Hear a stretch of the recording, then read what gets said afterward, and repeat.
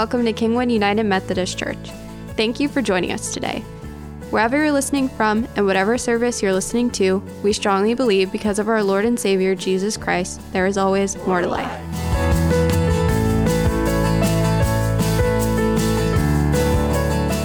So as you know, we started a series on Ecclesiastes last week, and I'm going to take a few moments to bring everyone up to speed real quick, just in case you weren't here on July 4th, and also just as some reminders of some of the things that pull Ecclesiastes together and where we're kind of headed in this journey through the book. Step back. First of all, it's one of the books of wisdom, and I've given my books of wisdom characters. I haven't figured all of them out yet, but so far I have Proverbs and Ecclesiastes.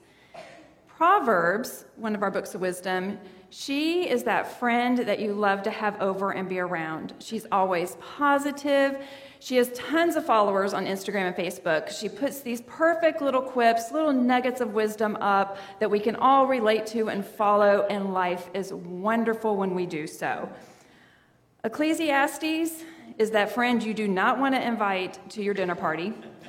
They are going to be a big wet blanket on everything, but they're the person that every once in a while you really want to go have coffee with, because you know what they're going to say and what they're going to share with you is going to be truthful, and it's going to be impactful, and it's going to be important.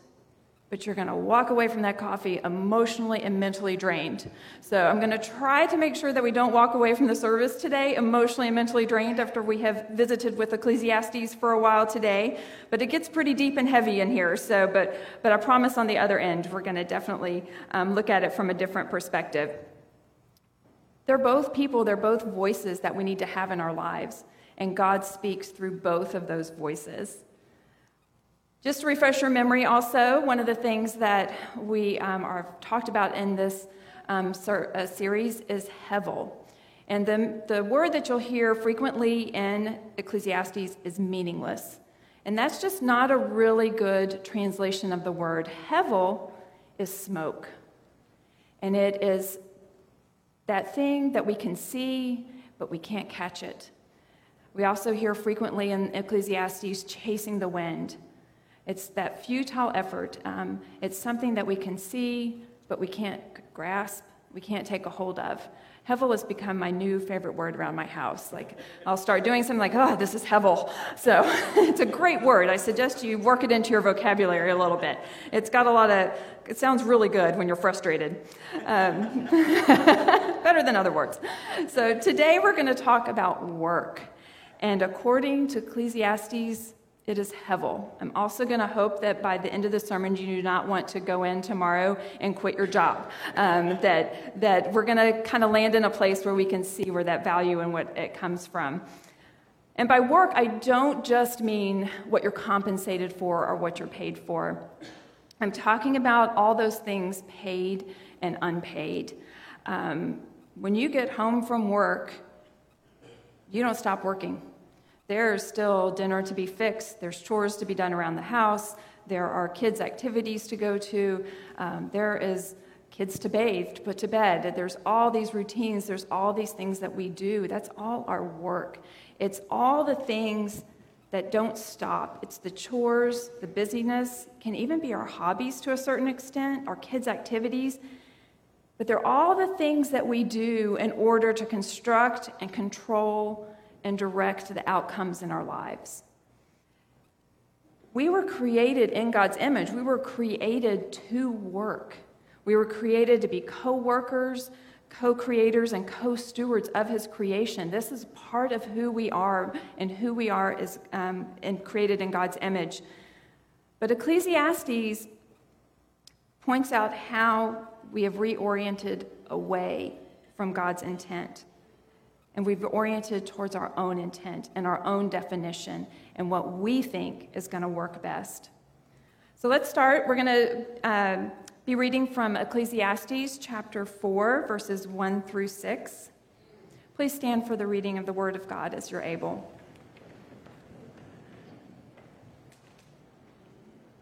Again, I looked and saw all the oppression that was taking place under the sun. I saw the tears of the oppressed, and they have no comforter. Power was on the side of their oppressors, and they have no comforter. And I declared that the dead who had already died are happier than the living who are still alive.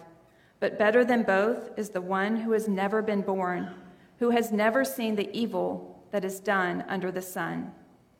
And I saw that all toil and all achievement spring from one person's envy of another. This too is meaningless, is Hevel, a chasing after the wind. Fools fold their hands and ruin themselves. Better one handful with tranquility than 2 handfuls with toil and chasing after the wind. The word of God for you and me, the people of God. You may be seated.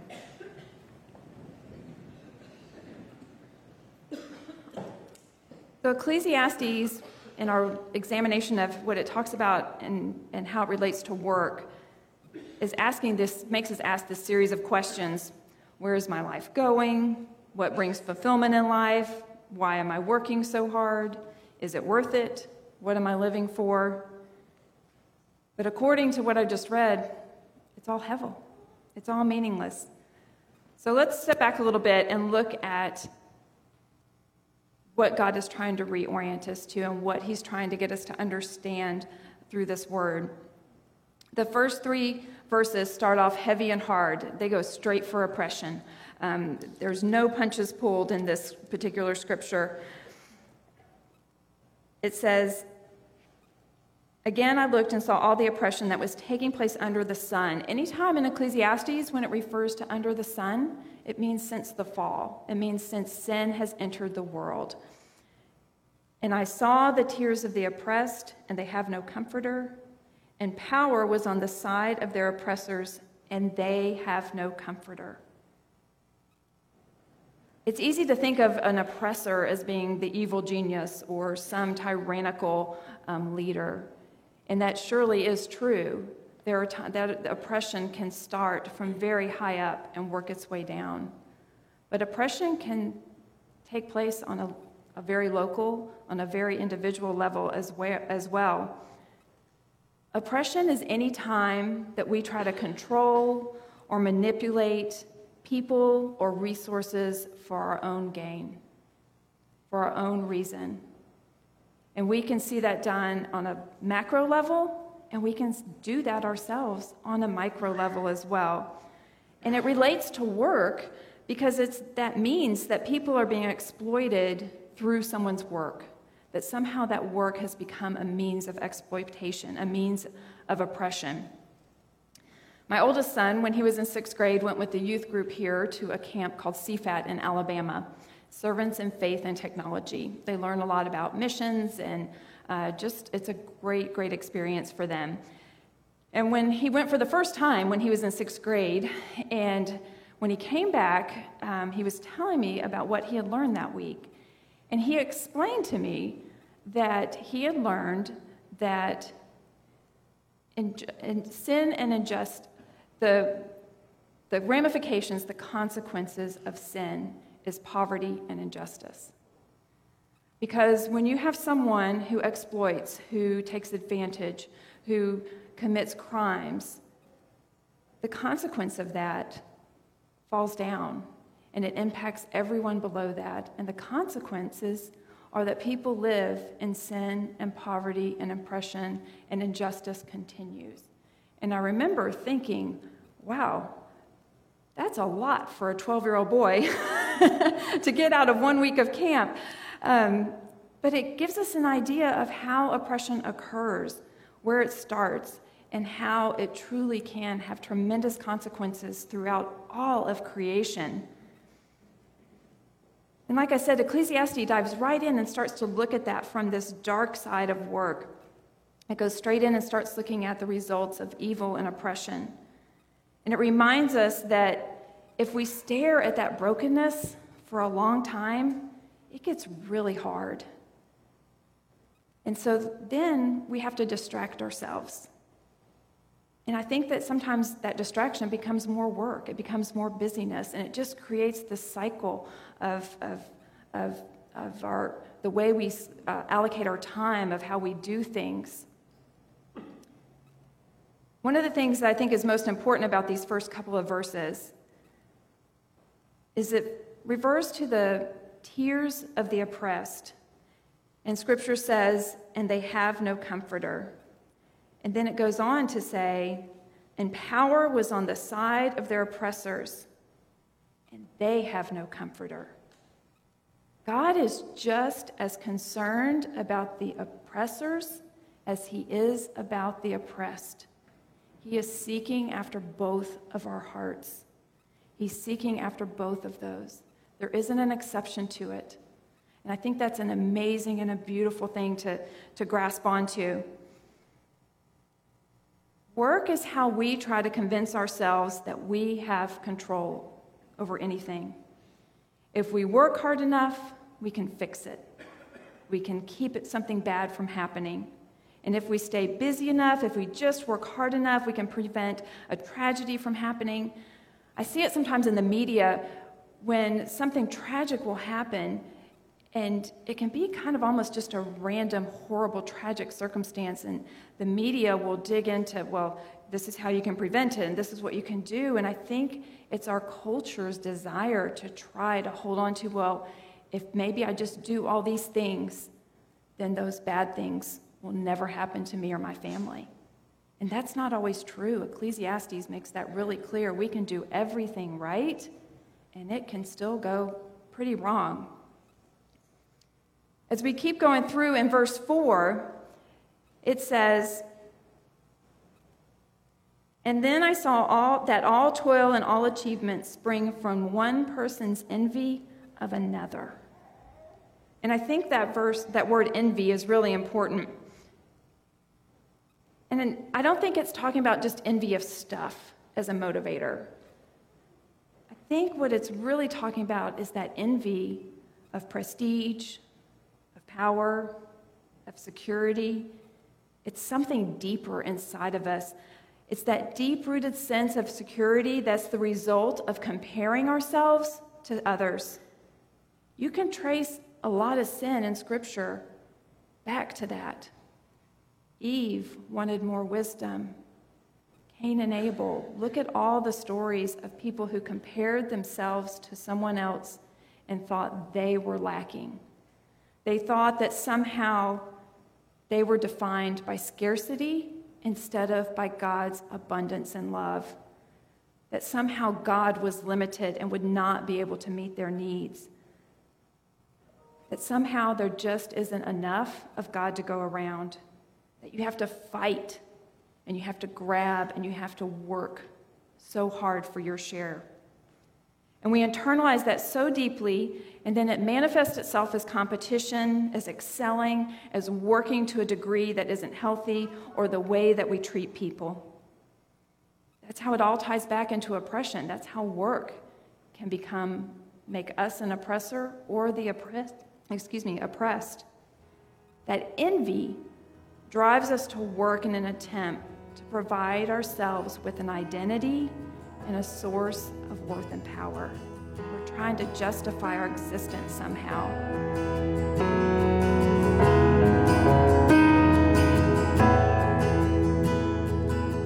Thanks again for joining us for today's message. We will return to the sermon in a moment, but first, we would like to ask for you to rate, share, and subscribe to our podcast.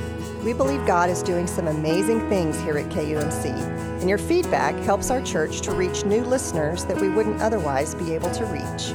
Now, let's get back to the work.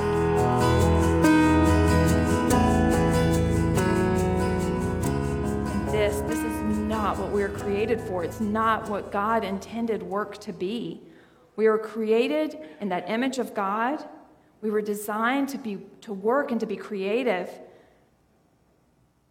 We weren't designed to do nothing. When the kingdom is restored, we will be filled and designed, and we will have a purposeful living and be creative. I don't really know what that looks like, but I know that it means we will be engaged in purposeful work alongside God when the kingdom is restored on earth. That work and creativity has to reflect God instead of our inner sin. And this is important We can't create that identity. We can only receive it. It has to come from God, and it can't come from us. If we try to do it on our own, it is hevel, and we are chasing after the wind. Ecclesiastes goes on in verse 5 and 6, and those verses are kind of intended to be more like a riddle. There's something that you should read, and you should grab a cup of tea or coffee, and you should sit down and ponder for a little while. It says, "Fools fold their hands and ruin themselves. Better one handful with tranquility than 2 handfuls with toil and chasing after the wind." Fools fold their hands and give up. There's 3 different words, Hebrew words, used for hands and handful in this particular riddle. The first, when it says, "Fools fold their hands and ruin themselves," the actual word is actually referring to from your fingertip to here. It's the yod. It's not just your hand, but it's all the way up. So as I'm talking about this, I'm going to do the gestures. So think about when we fold our hands and ruin themselves. We've just shut ourselves off from other people. We've said that we're not going to work. We're not going to pursue. We're just going to be content to just sit here and be self-involved, basically. Better one handful with tranquility. And this particular word is kaf, and it means open palm. So better one handful with the open palm, which goes back to the sermon series, with tranquility, with peace, with rest. Then 2 handfuls, and this particular word is hopen, and it means more like this, and it's the motion you have when you're grabbing, when you're holding on to something. They're hollowed out handfuls, they're grabbing fistfuls. And when we're grabbing, we're obsessed with work or busyness. And it's exhausting. We're always looking for the next thing or achieving the next goal, and that can apply to our work, it can apply to our family, it can apply to any situation that we find ourselves in. Nothing and no one is good enough. We think we will finally be happy when we achieve that next promotion, get the right house, our children make the right team, or get into the right school, and there's a never-ending process to it. We never find peace because our identity is wrapped up in those things. We operate like we can achieve ultimate happiness and fulfillment under the sun. And I think it leads to 2 things: despair and blame. We blame ourselves, or we blame others, or we blame God, or maybe we blame all 3. But that grabbing takes so much energy, and it all comes from us, and it reflects what we're trying to take. When our palms are open with tranquility and rest, we are working, and it begins from a place of rest. God worked for 6 days, and then he rested. When we receive communion, as we hold our hands like this and hold them open to receive, and it's a reminder that it all comes from God, it's all a gift from God. We learn that we can't control life, and we need to quit trying. When we hold things with an open hand, we enjoy the moment. I mentioned last time I was in here that we lived in Greece for a year, and I'm going to tell another Greece story today. I've decided that living in another culture for a year is a great opportunity to make you look at your own and look at some of the weird things that we do sometimes and make you re-examine things. But we had wonderful Greek neighbors in Greece who invited us over for holidays, for dinners, were just very much a part of our lives while we were there. And they were probably a couple about my age now, probably in their late 40s, early 50s, had 2 grown children who still lived at home.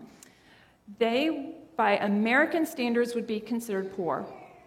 By Greek standards, where we lived, they were pretty wealthy. They had a new car. Now, granted, all 4 of them shared that one car. They lived in probably about a 1,500 square foot home, no air conditioning. But they had grapes, they had olive trees, they had chickens, they had all the things that they needed. And they owned a clothing store in town, a children's clothing store. So not wealthy, but very well taken care of by where they lived. We were over there for dinner one time, and I think it was actually when we were making wine. And so we had been doing that all day. We've been picking our grapes and doing all that, and we're sitting down, and every time you sat down at a Greek meal, there was food. I mean, I'm talking plates stacked on top of plates. I mean, just food, and then all the women just kept bringing it out and just kept coming. But we're sitting there, and our neighbor's name was Zachara, and I remember queuing into this part because most of the time I was pretty lost in the conversation because 95% of it took place in Greek, but he spoke English, and at this point he started speaking English, and he said, "I don't know why you crazy Americans work so hard." He goes, "You work, work, work." He goes, "Look at what I have. I have food on the table, I have a roof over my head, and I have good wine. What more?" The wine's important over there. Could throw in raki as well. He probably said raki as well. But that's all he needed. That was it. He was like, why would I work any more than what I'm doing? Because if I did, then I would never be able to enjoy all of this. To be with my family, to be with my friends, to have this gathering, to be able to do this, to just live in that moment. And the word for that is endoxy. And in Greek, it's a word that you use a lot. It's one of those words, too. It's probably like hevel that I've actually incorporated into my vocabulary, and it's probably the one word that I still use 20 years later. Endoxy is something that I would say to my son when he would fall down. It means it's okay. It's all going to be okay. He would fall down. I would say, endoxy. And you kind of have to say it like that. It's like, endoxy. It could happen if you bumped into someone, and you would say, I'm sorry, and their response back to you would be endoxy. But I remember Zachara just pointing to everything and going, endoxy. It's all okay. Literally with open hands. He was there ready to receive those blessings, to just enjoy those blessings. And he knew where they came from. He knew that those were a gift from God. He knew that there was nothing that he was doing in particular. He had seen some very difficult times in his lifetime. His parents had been born, or he was born shortly after World War II. He was hungry for a large part of his life. But now, it was all here. And that's just a beautiful way to live life. It taught me a lot living over there. It taught me about embracing the moment, enjoying the moment, and just being there for the moment. Why drive yourself to work to exhaustion and never be able to enjoy the very things that you've worked for? And what we're left with is to examine our life and our work under the sun, the state of things since Adam and Eve left Eden. Ecclesiastes' purpose is to help reorient us. But what's the solution? I told you I was going to try not to leave you in a dark place at the end of this. So here's the solution. Matthew 11:28 through 30. Come to me, all you who are weary and burdened. I will give you rest. Take my yoke upon you and learn from me. For I am gentle and humble in heart, and you will find rest for your souls. For my yoke is easy, and my burden is light. That is what work is supposed to look like. Jesus doesn't say that we won't have a yoke, that we won't have work, that we won't have a burden. He just says that through him, when we orient ourselves and our hearts and our minds towards him, then that burden becomes light, becomes something that we can embrace with joy. The purpose of Ecclesiastes is not so that we'll lose all hope. It exposes the reality of life under the sun and shows us where our hope must lie. Our hope must lie in that solution, and that solution is Christ. But it helps us to be humble, to understand that we have to rely on Jesus. Work can't provide you with your identity. You can't make it. You can't take your identity from somewhere. You must receive it, and it has to be in Christ. When we try to do all of this on our own, when we think we can fix it, when we think we can orchestrate it, and we think we have some control, that's our sin. That's our pride. That's our not being oriented towards God. The solution is Jesus came to be with us here on earth, to walk among us, to teach us, to heal us, and to die for our sins. Jesus, of his own free will, took our burdens, our sin, and took that away on the cross. He took our sin to the cross and conquered sin and death so that we may receive new life under the sun. That means we have new life now, and we have new life yet to come. We have the opportunity to experience God's love and his grace and his mercy in beautiful ways here on earth. Are things still going to go wrong? Are bad things going to happen? Yes. We're still living under the sun. But coming is a time when God's kingdom is restored through Christ. And there will be no more sin. There will be no more brokenness. There will be no more envy. There will be no more oppression and injustice. Now we have something that we can rely on that's eternal and true. It's not Hevel.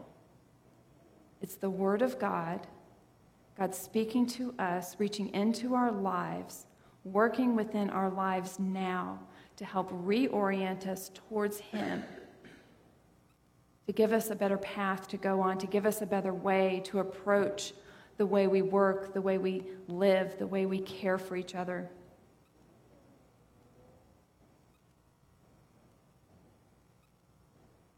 And just in case Proverbs makes you think that you have some control over it, some control over the outcome, Ecclesiastes makes you look at that a little bit closer. Proverbs tends to kind of make us think, well, if you follow this formula, you're going to be blessed, and it's all going to work out, and things are going to be great. So when things go bad, we don't understand, and we don't have a way to reconcile it. Ecclesiastes is helping us to reorient and take into account all of that stuff that goes bad, for the pain and the loss that we experience here on earth. Ecclesiastes ensures that we understand that even when we think we are doing it right, envy and sin creeps in. It creeps in the form of oppression, and it creeps in and causes us to be an oppressor. But God is seeking to comfort us. He is waiting for us to respond, to open our hands to his will, his love, and his grace.